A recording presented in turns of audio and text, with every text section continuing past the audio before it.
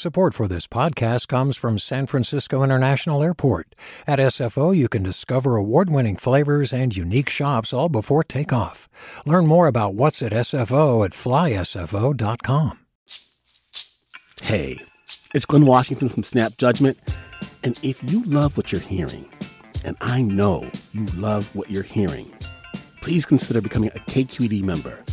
Get special access to cool events, behind-the-scenes footage, and so much more. Plus, you'll sleep better at night knowing you did your part for the community you depend upon. It's in you. Please be in it. Visit donate.kqed.org/podcasts to sign up now. That's podcast with an S. Thanks. From KQED.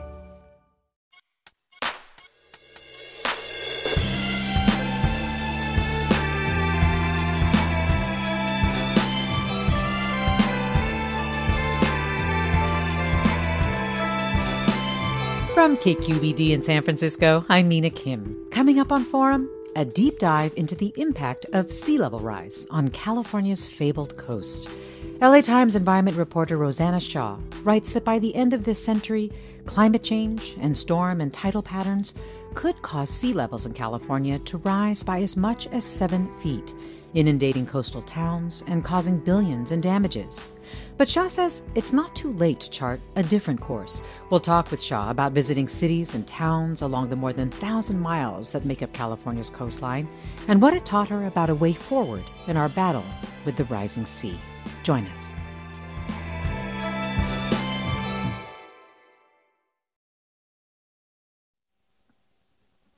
Welcome to Forum. I'm Mina Kim. California's coast is vanishing. Surely and no longer so slowly, says LA Times environment reporter Rosanna Xia. Rising seas are causing collapsed buildings, flooded roads, shattered seawalls. But Xia says there are California communities that are managing sea level rise successfully and challenging us to adopt a deeper way of thinking about our coastline. Rather than confront the water as though it's our doom, Xia writes in her new book, California Against the Sea, can we reframe sea level rise as an opportunity to mend our fractured relationship with the shore? Rosanna Xia joins me now. Welcome to Forum. Hi, Mina. It's so nice to be here. It's really good to talk with you, Rosanna. Just to help me wrap my mind around sea level rise, the rate of sea level rise, really. Can you remind me of the projections for California? Yeah, and, just to step back one quick second, I often hear the term slow-moving disaster when talking to folks in the sea level rise world, right? This is like the less talked about climate change disaster in California. You can't stand on the beach for one afternoon and really feel the urgent disaster of sea level rise, but the sea is rising, and this is just kind of the context for the numbers. The ocean absorbs so much of the excess heat from our excess carbon emissions. And, if you think about it, warm water expands, and it's going to continue to expand through, the next decades, centuries. And, the state of California kind of looked at these numbers, and they've been, depending on who you talk to, some say this, some say that, but the state of California kind of just looked at the numbers, gathered all their agencies, and recently committed to preparing as many communities as possible for at least 3.5 feet of sea level rise by 2050, which, if you think about it, is not that far off into the future. And then kind of looking farther out to 2100 end of century, we're looking at possibly 6, maybe even 7 feet as the high-end extreme. And, there are folks that say those numbers feel too dire, but think about how even 1 foot of sea level rise might look like along our coast today when you add a king tide or a storm or just a big swell on top of that. And we're really reaching this threshold where anything just a little over it can start to compound and cascade into all these consequences that we're not quite ready to face. So, yeah, 3.5 by 2050, 3.5 feet by 2050, possibly 6 or 7 by the end of the century. But I would say this is an issue today, even though these numbers feel somewhat far off into the future. Yeah, one of the descriptions that really put this into perspective for me was when you wrote that just 1 foot of sea level rise pushes the shoreline inland as much as the length of a football field.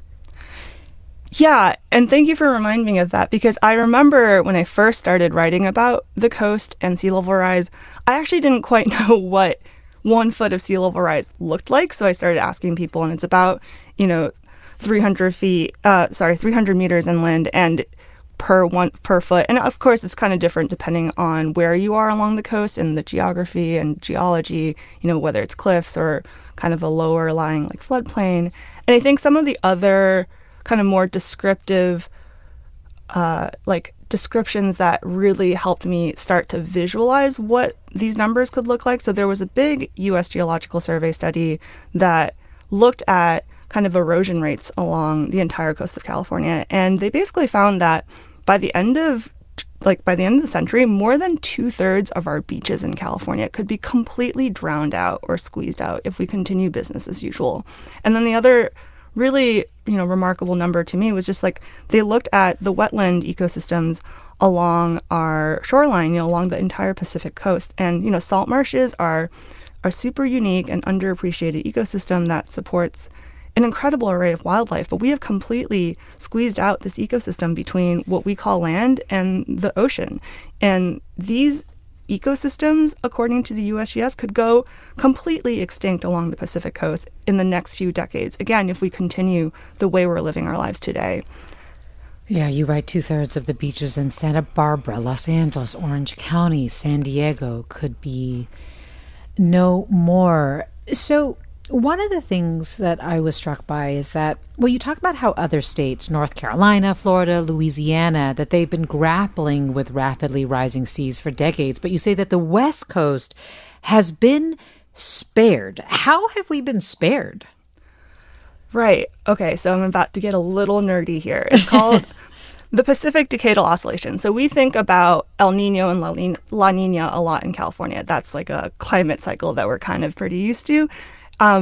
There's also something called the Pacific Decadal Oscillation, which is a similar climate cycle, ocean atmospheric cycle, and it can basically make the ocean along the West Coast more or less kind of expansive along the shoreline, depending on at what point in the cycle you are at. So, just think about how, again, warm water expands and takes up more volume than cold water. And so during quieter phases of the Pacific Decadal Oscillation, the wind patterns actually pull the water along the coast offshore. So there's cooler water along the actual coast where we engage with the ocean. And this creates a thing that scientists call sea level rise expression. So during much of California's coastal development and population boom in the 50s, that coincided actually with this quiet phase. So sea level rise felt non-existent.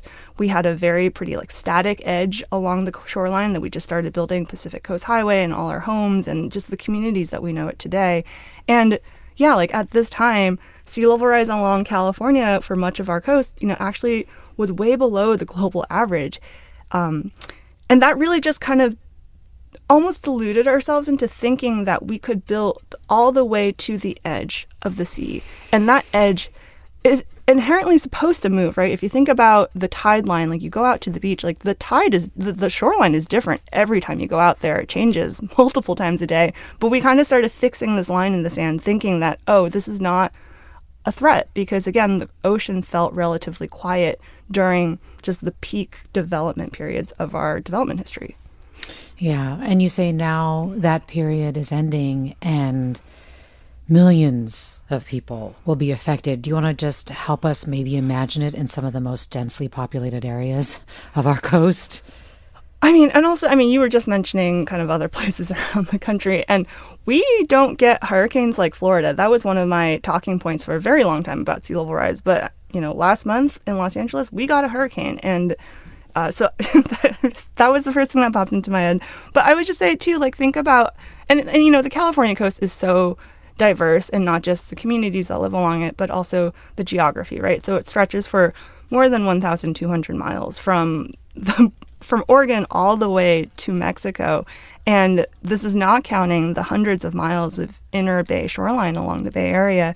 And, if you think about the mix of super urban, super populated areas and versus more rural communities, I think, looking at what this means for the future and also all our critical infrastructure. So for me, living in Los Angeles, I often tell folks, like, just look at Pacific Coast Highway as you're driving along Malibu. It's, our beaches are shrinking. You see those piles of rocks just laid up right against the highway. During high tides, sometimes the waves are just kind of tickling the edges and sometimes crashing completely over the highway. And this is a reality that will continue to increase in frequency. And I know that in the Bay Area, every time there's a high tide, especially during king tide season, there are all these photos on social media, right, of like just water coming over your roads, bike lanes, and the Embarcadero in San Francisco.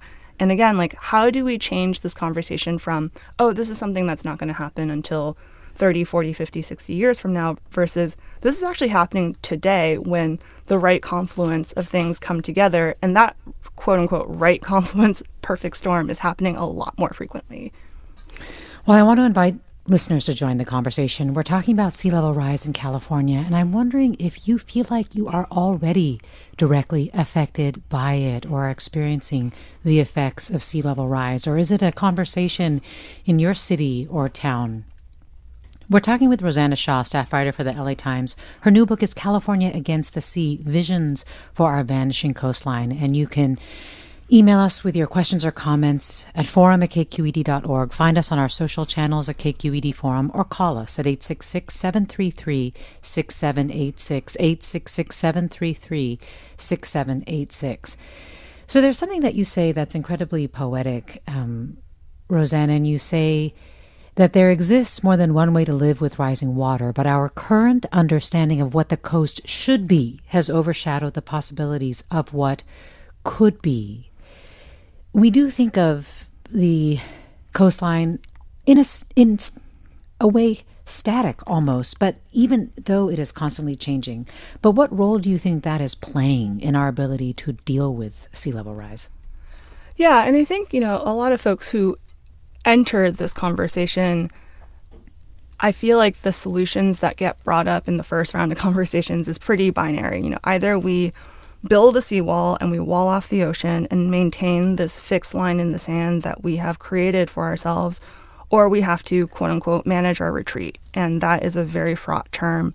But manage retreat essentially just means moving, critical infrastructure and homes away from the ocean as it moves inland, and acknowledging that the ocean is moving in and that the coastline is supposed to move with it and that we're supposed to move with that as well. And so, what does it mean to hold our fort and hold our ground forever? And is it possible to build a seawall big enough to hold off the largest ocean on our planet? And I think those are some of the questions that the book starts to explore. Okay, beyond this black and white binary of hold the line or retreat, what are the gray areas in between? And, do we actually need to be at war with the ocean? I think, the coastline is this amazing, incredibly dynamic space where land meets ocean. And we have kind of, with our built-in environment, our engineered landscapes, kind of forgotten what it's actually supposed to look like. So, there's again, I mentioned wetlands and beaches. These are all these incredible in-between spaces that are meant to be sometimes underwater, sometimes above water, sometimes half underwater. And what does it mean to actually reset our own relationship and connection to these spaces in a way that truly allows us to recognize, hey, we don't actually have to fight the ocean. We can work with the ocean. And what does that look like for the world and, the communities that we have built along this beautiful landscape that, is so intrinsically part of who we are as Californians? It really is. We'll talk more with Rosanna Xia after the break. Stay with us. I'm Mina Kim.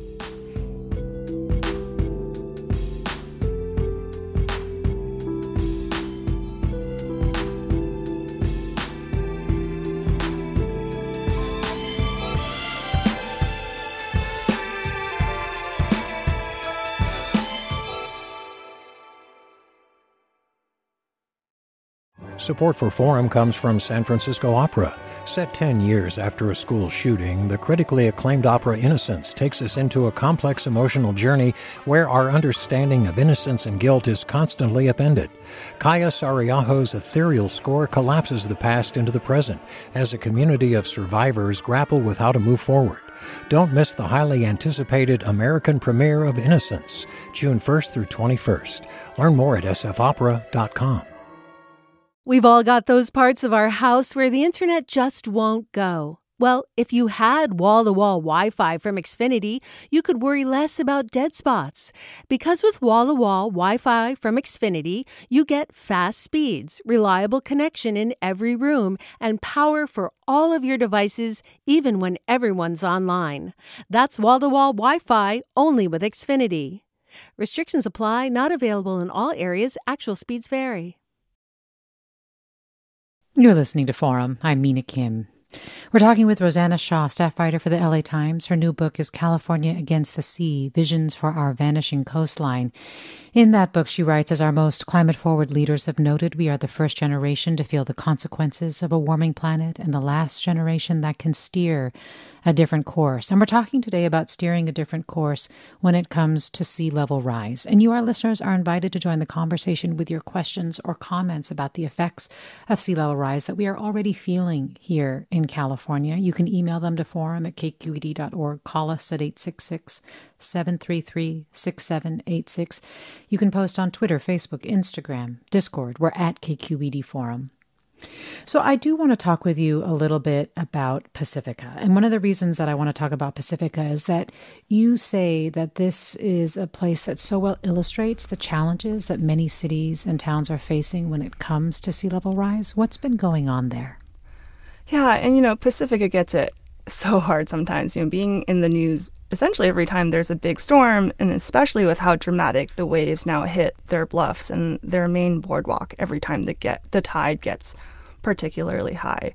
But, Pacifica is also a great place to start the story of sea level rise in California, and it's a great place to kind of go deeper into why change might feel so insurmountable right now. And this town, just south of San Francisco, has a fascinating history and one of the most amazing historical societies I've ever visited along the coast. And as I was learning about all the history and all the work it took the community to become a community, it made me start to wonder, what actually makes a place home, and what does it mean to protect a place you love so much in the face of such an existential crisis? The ocean is moving in, it's threatening life as they know it.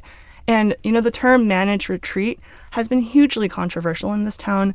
And, their mayor and city council actually a couple of years ago were way ahead of the conversation. Then they were trying to get ahead of this issue by introducing this kind of what does this mean for the future, for our future in, community meetings and town halls through city policies. But the mayor actually got ousted in late 2018 over this. And there has been a really fraught back and forth ever since on how to proceed into the future in Pacifica. Yeah. And so what is managed retreat, though, Rosanna? What is it? Yeah. And so, again, we were talking about this binary between build a seawall or manage retreat. And manage retreat essentially is just recognizing, okay, the ocean is rising, it's moving inland. Let's look at the places that might be underwater or in harm's way 10, 20, 30, 40, 50 years from now. And what does it mean to start thinking about, okay, we're identifying the areas that might need to move. How does that look? How do we start that process? And, again, I think the challenge with managed retreat, there's like a branding issue. This idea of retreat feels so un-American in some ways. It really triggers an emotional response that has been so fascinating to explore and understand more deeply. And, the other point is, we all know on some level, conscious or subconsciously, that 50 years from now, the coast is going to look different somehow. And, the roads that we drive along the coast, the homes and neighborhoods that we see along the coast today, it's all going to look different somehow. But we also know that none of those changes need to happen today or tomorrow. And so this short-term versus long-term disconnect has been really interesting. And a lot of the conversation I've been seeing, like the importance of guiding kind of this conversation into this middle ground, this middle period between short and long term, and recognizing that adapting to the rising ocean is actually not a one-time action. It's a process that needs to begin today so that we can get somewhere 30, 40, 50 years from now. And so managed retreat kind of tries to do that. But again, like how I think and it's also so easy to kind of dismiss this issue as like, rich people problems and wealthy homeowners on the coast wanting to hold on to their slice of paradise for as long as possible. But how about the homeowner who spent her whole life saving up money to finally buy the ugliest house on the prettiest street in town, only to find out shortly after she moved in that her house might need to be relocated at some unknown point in the future because the sea is going to move in and take over. And those are the folks that I started to talk to in Pacifica, and is this homeowner's like anxiety valid? Like, yes, they are. And, how do we not vilify people who are struggling with this, long-term reality as well as their short-term wants? And, these are complicated conversations, but I think we need to start having them. And managed retreat was just like a poorly branded way of starting that conversation. So then if it's not moving back, relocating homes and, plants, factories, businesses, and so on that are along the shoreline, what is the course of action that Pacifica has allowed? Yeah, and there's been a really, I would say, intense back and forth ever since their prior mayor lost re-election in 2018 on just like what the future means. And I think there's a seawall, there's a couple seawalls along kind of the coast in Pacifica, and it's definitely getting to a point where it's not high enough. There are weak spots and just along the wall. And so, I would say one half of the conversation is let's make this wall bigger, let's make this wall stronger, let's hold on more to time. And I think that's really the debate here, like how much more time do we have? And others are saying we really need to start this process of rethinking what it means to try to fight the ocean. And again, I mean, you've seen the photos of the homes that have already, all the homes that have had to be bought out or relocated or emergency evacuated because the bluff crumbled so quickly during a storm. And, as one person put it to me, it's either going to be managed retreat or unmanaged retreat. And, meaning they'll be forced to because yeah, and it's already happening in Pacifica. And again, Pacifica and looking at what's happening in this community is a really powerful window into what so many other communities along our coast, and not just the California coast, elsewhere in the country too, like what they will be facing more and more frequently in the future. Why do climate experts and engineers say that for every new seawall protecting a home or road, a beach for the people is sacrificed? Yes, that's a great point. And it's so funny. It's like it's so surreal to be talking about this book too. I've been like living and breathing the words like for so long that I kind of need to step back and remember the basic kind of facts. With seawalls, I think one of the most controversial things about seawalls is that, once we harden our infrastructure along the coast, we draw this firm line in the sand, we kind of completely disrupt the natural processes of the coastline. And so there's a term coastal squeeze that you hear a lot in the sea level rise and coastal kind of erosion world. But if you draw a hard line in the sand and the ocean starts to move inland, what gets eroded and squeezed out is the beach in front. So literally someone once told me seawalls kill beaches. That is like a very direct point and way of explaining it. But yeah, like think about, the sand has nowhere to go. The beach is supposed to migrate inland as the ocean is moving inland. But when we create these hard structures, whether it is a seawall or a coastal highway, the beach has nowhere to go. And what ends up happening is it just drowns in front of it. And then the water just carves and carves and carves away against the wall. So you'll see these like very steep slopes along the wall as well. And so that's a coastal crisis, to a lot of people. I've heard that term a lot. More than, I think, like 35% of Southern California's coast is currently armored in some way. And again, armoring is another kind of war battle analogy. But yeah, this idea of drawing these firm lines in the sand and erasing and squeezing out these systems and spaces like wetlands and beaches that are supposed to be kind of these intertidal buffers between land and sea. And I think the real question is like we are currently still kind of in this mode where we are walling off and defending parcel by parcel, infrastructure by infrastructure, piece by piece, city by city. But is it actually possible to wall off the entire coast of California? And, what you do here in one city and not in another city, I mean, the ocean doesn't follow jurisdictional boundaries or property lines. So it's a really interesting conversation that, what point are these individual responses going to affect this greater whole? And, what does it take to actually to take a step back and really think about this landscape as a more cohesive landscape? And what does it mean to act more collectively towards protecting this landscape into the future? Yeah. Let me go to caller GS in South Lake Tahoe. GS, thanks. Join us. Hey, good morning. My biggest concern, well, two quick things. First of all, as the ocean rises, obviously it's going to creep up the beach. It's going to the waves are going to drag sand down. The whole conditions are going to change. And if in certain places, maybe Pacifica, the ocean's going to creep up toward the roads and stuff. And, there are times when, flooding happens at the edge of the continent. My personal concern, though, is salt water goes down into the ground, and the water table, if it gets saline, if it gets full of salt, our well water, our ability to dig down or put pipes down, build wells and pull water up to the ground level, that's just going to get us salt water, and it's going to be a huge problem. GS, thanks. Rosanna, how big a concern is that among the people you spoke with, saltwater polluting groundwater?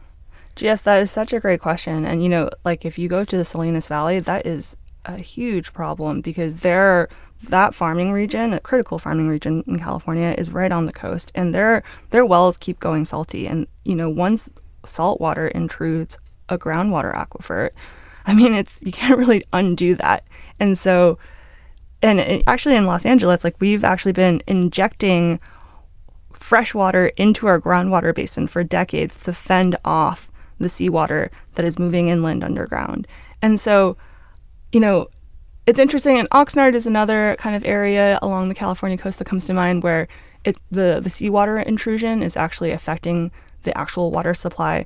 But for the most part, most of our groundwater aquifers are hundreds of feet deep. And so there is more time there, and the groundwater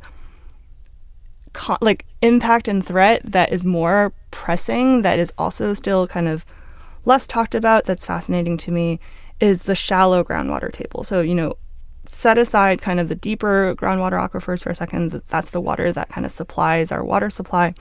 The shallow groundwater level is like the groundwater that sits 5-10 feet below the surface. And that's kind of where the rainwater goes once the soil is absorbing from a storm. It kind of just sits right under the surface. It's where, like you said, our pipes are built and all of that. And so if you think about it, as a high tide moves in, as the ocean moves inland, it's also moving inland underground, and fresh water tends to sit above salt water, and it floats above salt water. So as the tide is moving up, it's actually pushing this shallow groundwater table up towards the surface, and that could cause flooding if it breaks the surface. But in that 10 feet range just underground, the sea beneath us is remobilizing potential contaminants. It's possibly cracking pipes and moving infrastructure underground. And this is an issue that is really, there's a professor at UC Berkeley, Christina Hill, who has been raising kind of the profile on this less talked about issue. But I think the consequences to our underground infrastructure, the inability for our soils and grounds to absorb water when it's raining and a high tide and our rivers are flooded, that also causes flooding issues. And, even more so, there are so many communities along the Bay Area and along the coast of California that live just next to a formerly contaminated site or former industrial site. There are a lot of communities that are situated on top of industrial sites. And the way we have historically cleaned up, quote unquote, cleaned up our Superfund sites and our former industrial sites is to, they call it a cap. They pour concrete on top of it. But what about the other three sides where the water is now going to potentially remobilize all of these toxins? So we didn't actually clean up the toxins, we just capped it. And so that's a question that Professor Hill has also been raising. And it's a question that so many people in California within the policy space is going, oh my God, what do we do about this? Because no seawall is going to stop that kind of sea level rise consequence. We're talking with Rosanna Xia about sea level rise. Let me thank the caller. That number 866-733-6786 if you want to join the conversation. Post online at KQED Forum or email forum@kqed.org. We're talking with Rosanna about her book, California Against the Sea, Visions for Our Vanishing Coastline, a very deeply reported and thoughtfully considered approach to sea level rise. And you, our listeners, are joining the conversation. Scott writes, the saying, waves are the voices of tides, seems so appropriate in this conversation. We ignore what the waves are saying and are surprised to see these climate changes. Rosanna, can you talk about sand replacement, what that strategy is and why ultimately it's problematic? Yeah, so in addition to building a seawall, another option that feels, that's pretty popular in your first kind of foray into this issue is to, why don't we just truck in sand and just keep building out the beach in perpetuity? So like if seawalls kill beaches, let's just bring in sand. Well, the question is, where is the sand coming from and who pays for it? And, if everyone suddenly wants to bring sand onto their beach, we're going to run out of sand pretty quickly. And yeah, the thing is, like the beach, we so often think about the beach as a place, like a static place that we go visit and we put our towel down. But actually, the beach is a process. Like sand is moving along our beaches at every tide, at every like crash of every wave. And yeah, I loved your point that it's almost like its own current. Yeah. Mm-hmm. Yeah, there's a current of sand that runs along our coastline. And so, I looked at a couple of places like in San Diego County. They kind of recognize that the coast is there's a current of sand that runs along the coast. So they spent millions of dollars dredging, sand and putting it at the top of the quote unquote current, at the top, at the top of the county, north of the county. And then they were like, okay, let's have the sand kind of like potentially feed 12 beaches. But that sand, after millions of dollars, washed away within one season. And sand is just not going to stay on the beach in a way that we want it to. And so it's expensive. It's just is it sustainable? And where is the sand going to come from? Someone once told me it costs like $1 million just to like activate a dredge. And how often and how much sand are we going to have to like? This is a race against nature that just doesn't feel realistic, depending on who you talk to. I know, again, your descriptions are so great. Like you say, 240,000 cubic yards of sand, the amount to make a half-mile-long beach, about 100 feet wide, requires 24,000 dump trucks full of sand, even working 7 days a week at 50 dump trucks a day. It would take more than 16 months. And then I cannot imagine having just endless dump trucks on a daily basis bringing sand. But you also say that you have to find sand that is compatible with the beach itself. We're about to come up on a break, but do you want to just talk quickly about why that's so critical? Yeah, you can't just bring any sand.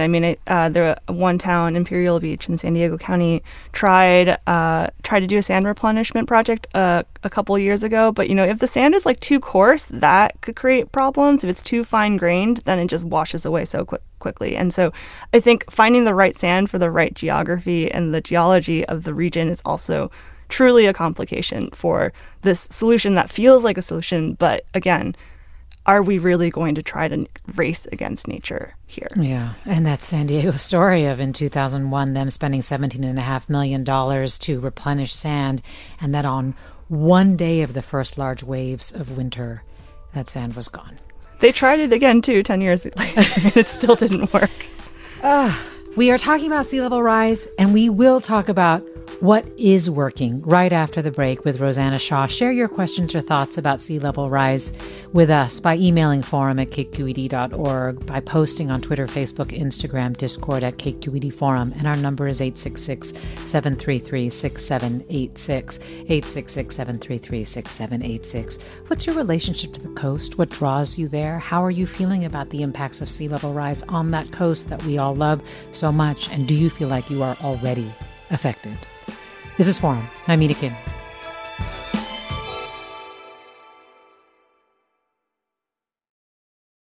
Support for Forum comes from San Francisco Opera.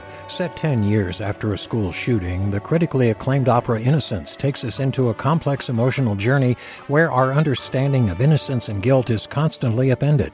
Kaya Sariaho's ethereal score collapses the past into the present as a community of survivors grapple with how to move forward. Don't miss the highly anticipated American premiere of Innocence, June 1st through 21st. Learn more at sfopera.com. We've all got those parts of our house where the internet just won't go. Well, if you had wall-to-wall Wi-Fi from Xfinity, you could worry less about dead spots. Because with wall-to-wall Wi-Fi from Xfinity, you get fast speeds, reliable connection in every room, and power for all of your devices, even when everyone's online. That's wall-to-wall Wi-Fi only with Xfinity. Restrictions apply, not available in all areas. Actual speeds vary. Welcome back to Forum. I'm Mina Kim. We're getting a handle on sea level rise in California, or at least our understanding of it, at least. And we're inviting you, our listeners, to tell us, have you witnessed or experienced the effects of rising seas in your community? Has your town or city taken steps to try to deal with sea level rise?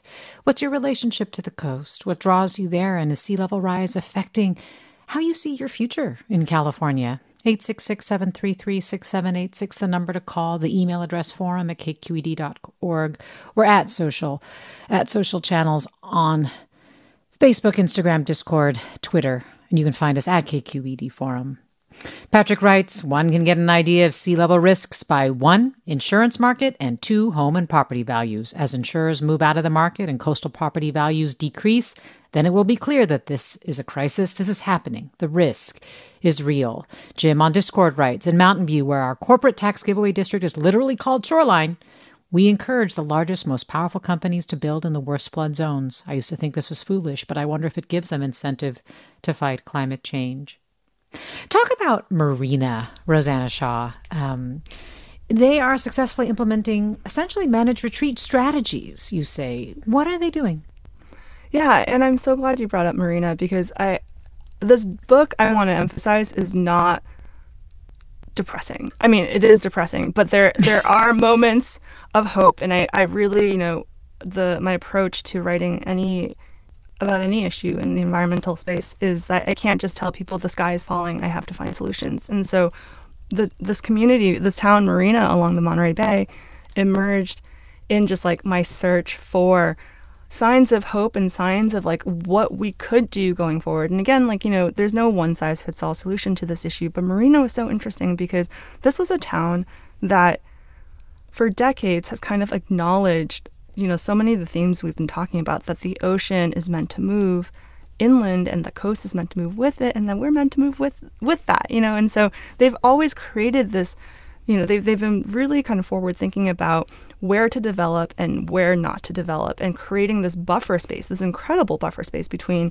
the ocean and the actual line in the sand that we're kind of drawing further inland.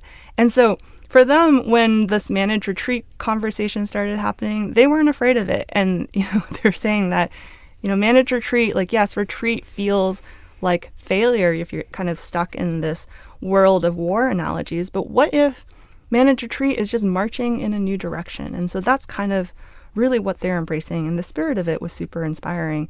And just what does it mean to create enough space for the ocean so that in the coming decades, we can continue to live in harmony with it in a way that doesn't feel like a battle, and so that we can continue to be able to go enjoy all of that, is out there that we can appreciate along, the shoreline with, and what does it mean to coexist with the plants and the animals that are also meant to be there. And so, one of the things that they did was they started the managed retreat conversation the way you're supposed to. Identify the places that will likely need attention at some point in the future.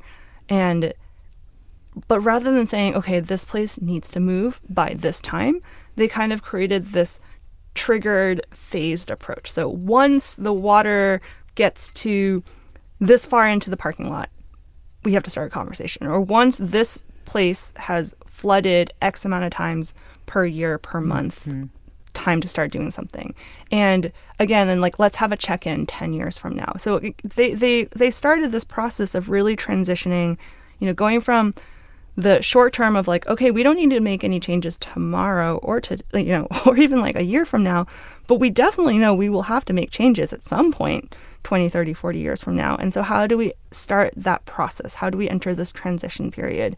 Yeah. And how do we, again, like I think so many people still think of sea level rise, responding to sea level rise as a one-time action, but it's actually a very long process that we should have began yesterday. And the sooner we begin this process, the less devastating it will be once a disaster hits. Again, like this is what it means to manage, or plan your adaptation responses to sea level rise.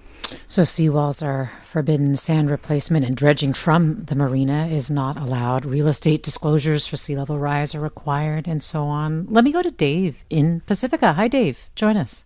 Hello, this is Dave. Go right ahead. Hi. Yeah, hi. I live in Pacifica, and I have for quite a while. I live in the kind of in the northern end in the Fairmont district, or the Manor district along. And I'm sort of an amateur geologist, so I've been watching coastal erosion in that sandstone bluff area for the last 18 years. And I think nobody really kind of gets it, like what the situation is up there. The sandstone bluff is very soft. You can basically dig into the, quote, sandstone with your hand. That's one thing. And I have watched the creation of a very detailed seawall to protect the bluff up there that happened about 15 years ago. And let's see, excuse me. Oh, that's okay. And so, and you are feeling like that is not the answer. Yeah. It was very well made. It was very well made, sunk very deep into the ground below sea level, to protect the bluff. And in about 6 years, a big storm came, and large parts of that seawall failed. They collapsed, and in a very kind of shocking way. Well, they rebuilt the same seawall in the same way. So I'm just looking at this and thinking, this is just really, it's a managed retreat. Yes, it's either going to be, we're either going to deal with it or it's going to be managed for us. Dave, thanks for sharing your reflections and for giving us some insight into what happened with that seawall. Let me go to Peggy in Montera. Hi, Peggy, you're on. Hi, thank you. I lived in Pacifica for 10 years from 1970 to 1980 on Shoreview in the Pacific Manor district, right on the ocean. I was 10 feet up from the water. I had a path down to the beach. When I moved in, I had 75 feet of backyard. 10 years later, I had 25 feet of backyard left, and they brought in riprap, which washed away, and then they brought it in again. Yeah. I'll take my answer off the air. I just wanted to validate your point. Thanks, Peggy. Riprap, one of the materials used to be able to create these seawalls. Do you want to just say what that is exactly, what's in it, Rosanna? Yeah, riprap is the piles of rocks, very simple explanation that you kind of see so it's like, seawalls come in a lot of forms. And so there's, a concrete panel could be a seawall. The Embarcadero in San Francisco can be a gigantic seawall. And riprap is the piles of, large boulders, cobble that also creates kind of this, again, hard line in the sand. And I'm just so fascinated to hear Dave and Peggy's stories living in Pacifica, and it's reminding me there's this community called Land's End in Pacifica, and I think it's close to maybe where Dave might live in that part of town. But Land's End, like a couple decades ago, had like 150 feet of land before the edge of the bluff, and now it's quite literally at Land's End. And it's fascinating too hearing Dave's story about the cliffs, because we have blinded ourselves to the natural processes of the shoreline. I mean, these cliffs, especially the sandy cliffs in Pacifica, like these are the cliffs that feed the beaches. That's the waves are supposed to carve and chip away at the cliffs, grind up the sand, take it back out to the ocean, get it ground up even more, and then have the waves bring it back to feed our beaches. And again, seawalls and any kind of human alterations to this process disrupts this natural, dance between land and ocean. And what does it mean to really see that and to acknowledge it and to question it and to think, okay, is this how we want to continue to do it? Because I'm hearing, that person that Dave mentioned who built a seawall and then built it again after it got destroyed by the ocean. I'm actually I was once an economist in a different life, but I think about the opportunity costs of redoing something rather than rethinking it. And what are the opportunity costs of like continuing these conversations that we're stuck in rather than rethinking how we should be approaching this issue? Well, this listener writes, seawalls do kill beaches. It seems the best friend for beaches is vegetation. They appear to always be more symbiotic. Do you want to talk about Alviso and about other strategies related to natural vegetation? Yeah, there's been a really, and I will say, like, there is a lot of hope too. I've been really inspired by the growing momentum across California and all these different spaces on just talking about this issue. And one of the emerging through lines is this idea of living shorelines and like leveraging the natural, like nature in the face of all these forces from nature. And so, for example, wetlands, we've destroyed more than 90% of the wetlands along the California coast. But wetlands used to be such an incredible buffer between land and ocean. And, these plants like take root, they actually create a carbon sequestration. And again, like they hold and trap sediment and mud in a way that helps create this like intertidal buffer.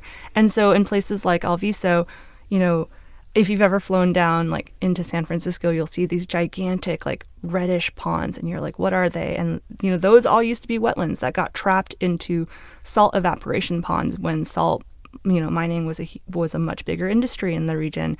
And so there's this really incredible effort right now to turn many of these salt ponds back into wetlands, which could serve as a really cool natural buffer. And then I would just say the other really incredible ecosystem that we kind of forgotten and kind of erased from our coastline are beach dunes.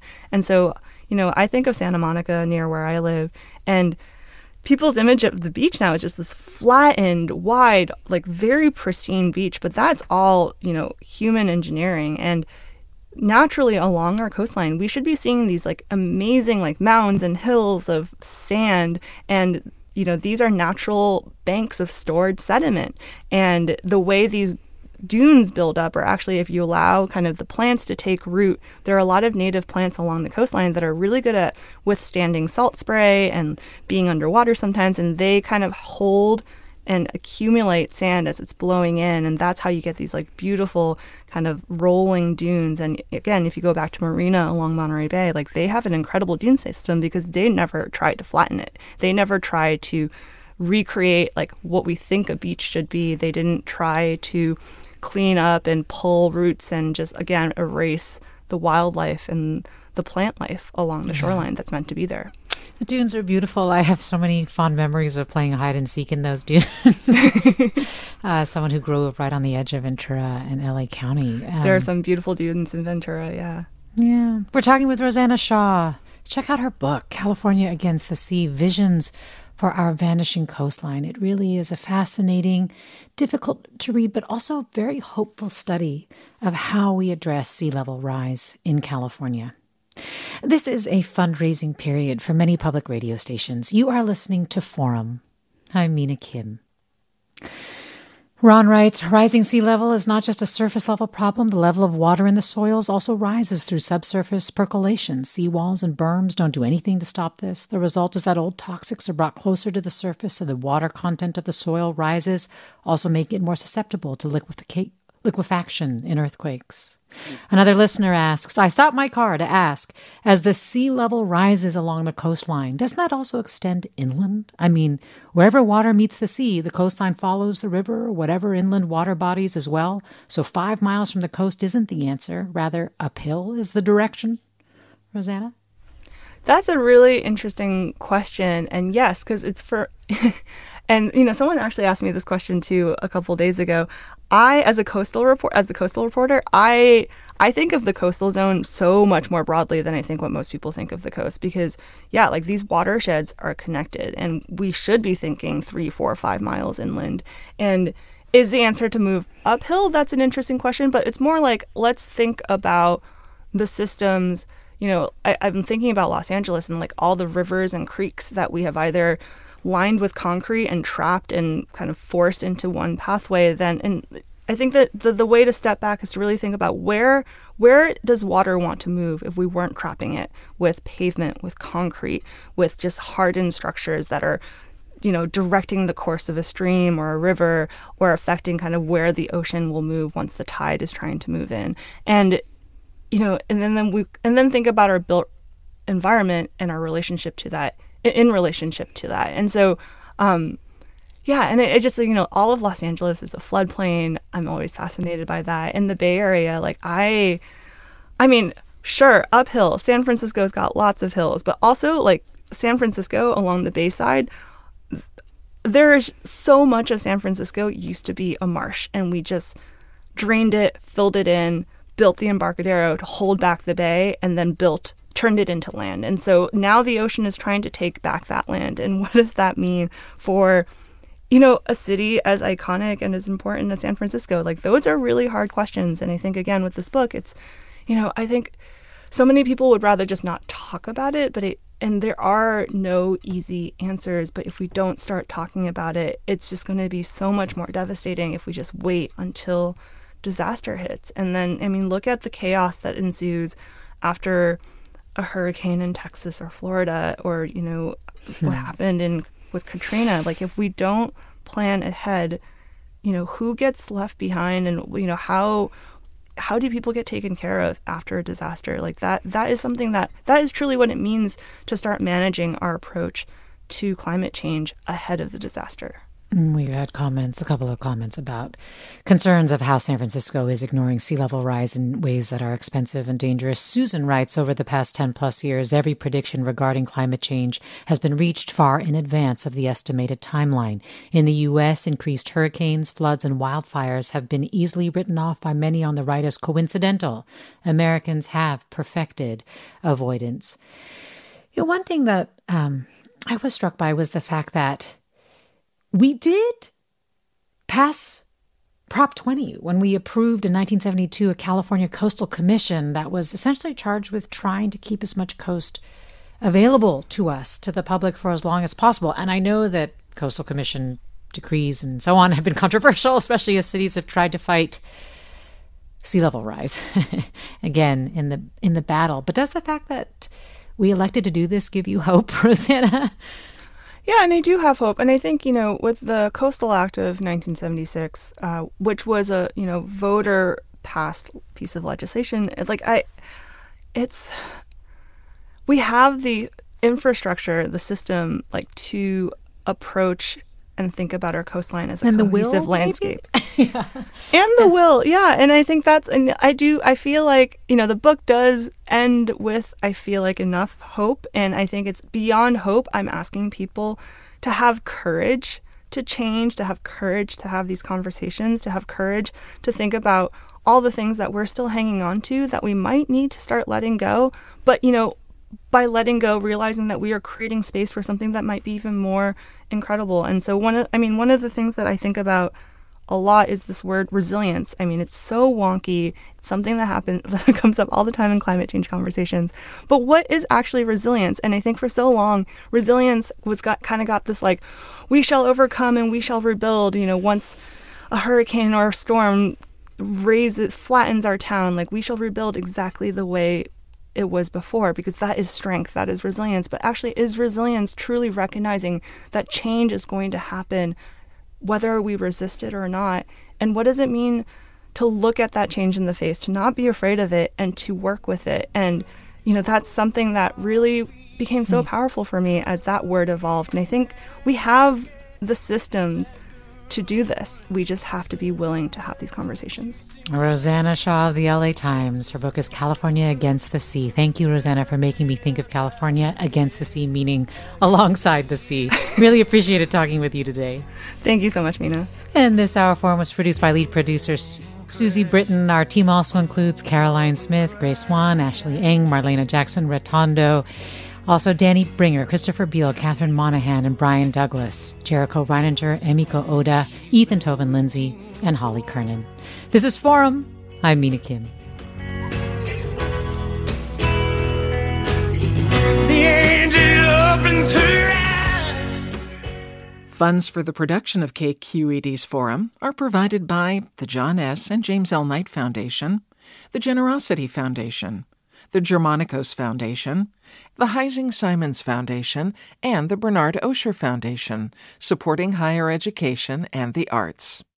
Support for Forum comes from San Francisco Opera. Set 10 years after a school shooting, the critically acclaimed opera Innocence takes us into a complex emotional journey where our understanding of innocence and guilt is constantly upended.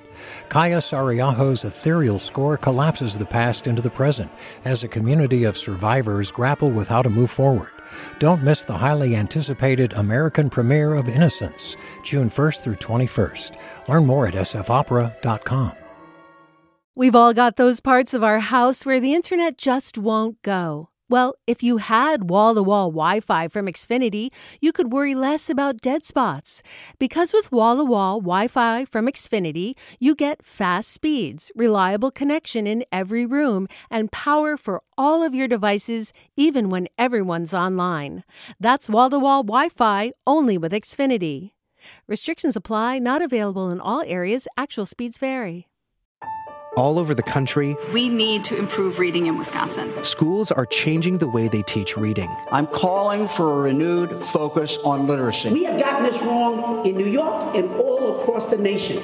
And it's happening because of a podcast. I think your podcast has changed my life. And I'm going to share this podcast with everyone I meet. Sold a Story investigates how teaching kids to read went wrong. New episodes of Sold a Story are available now.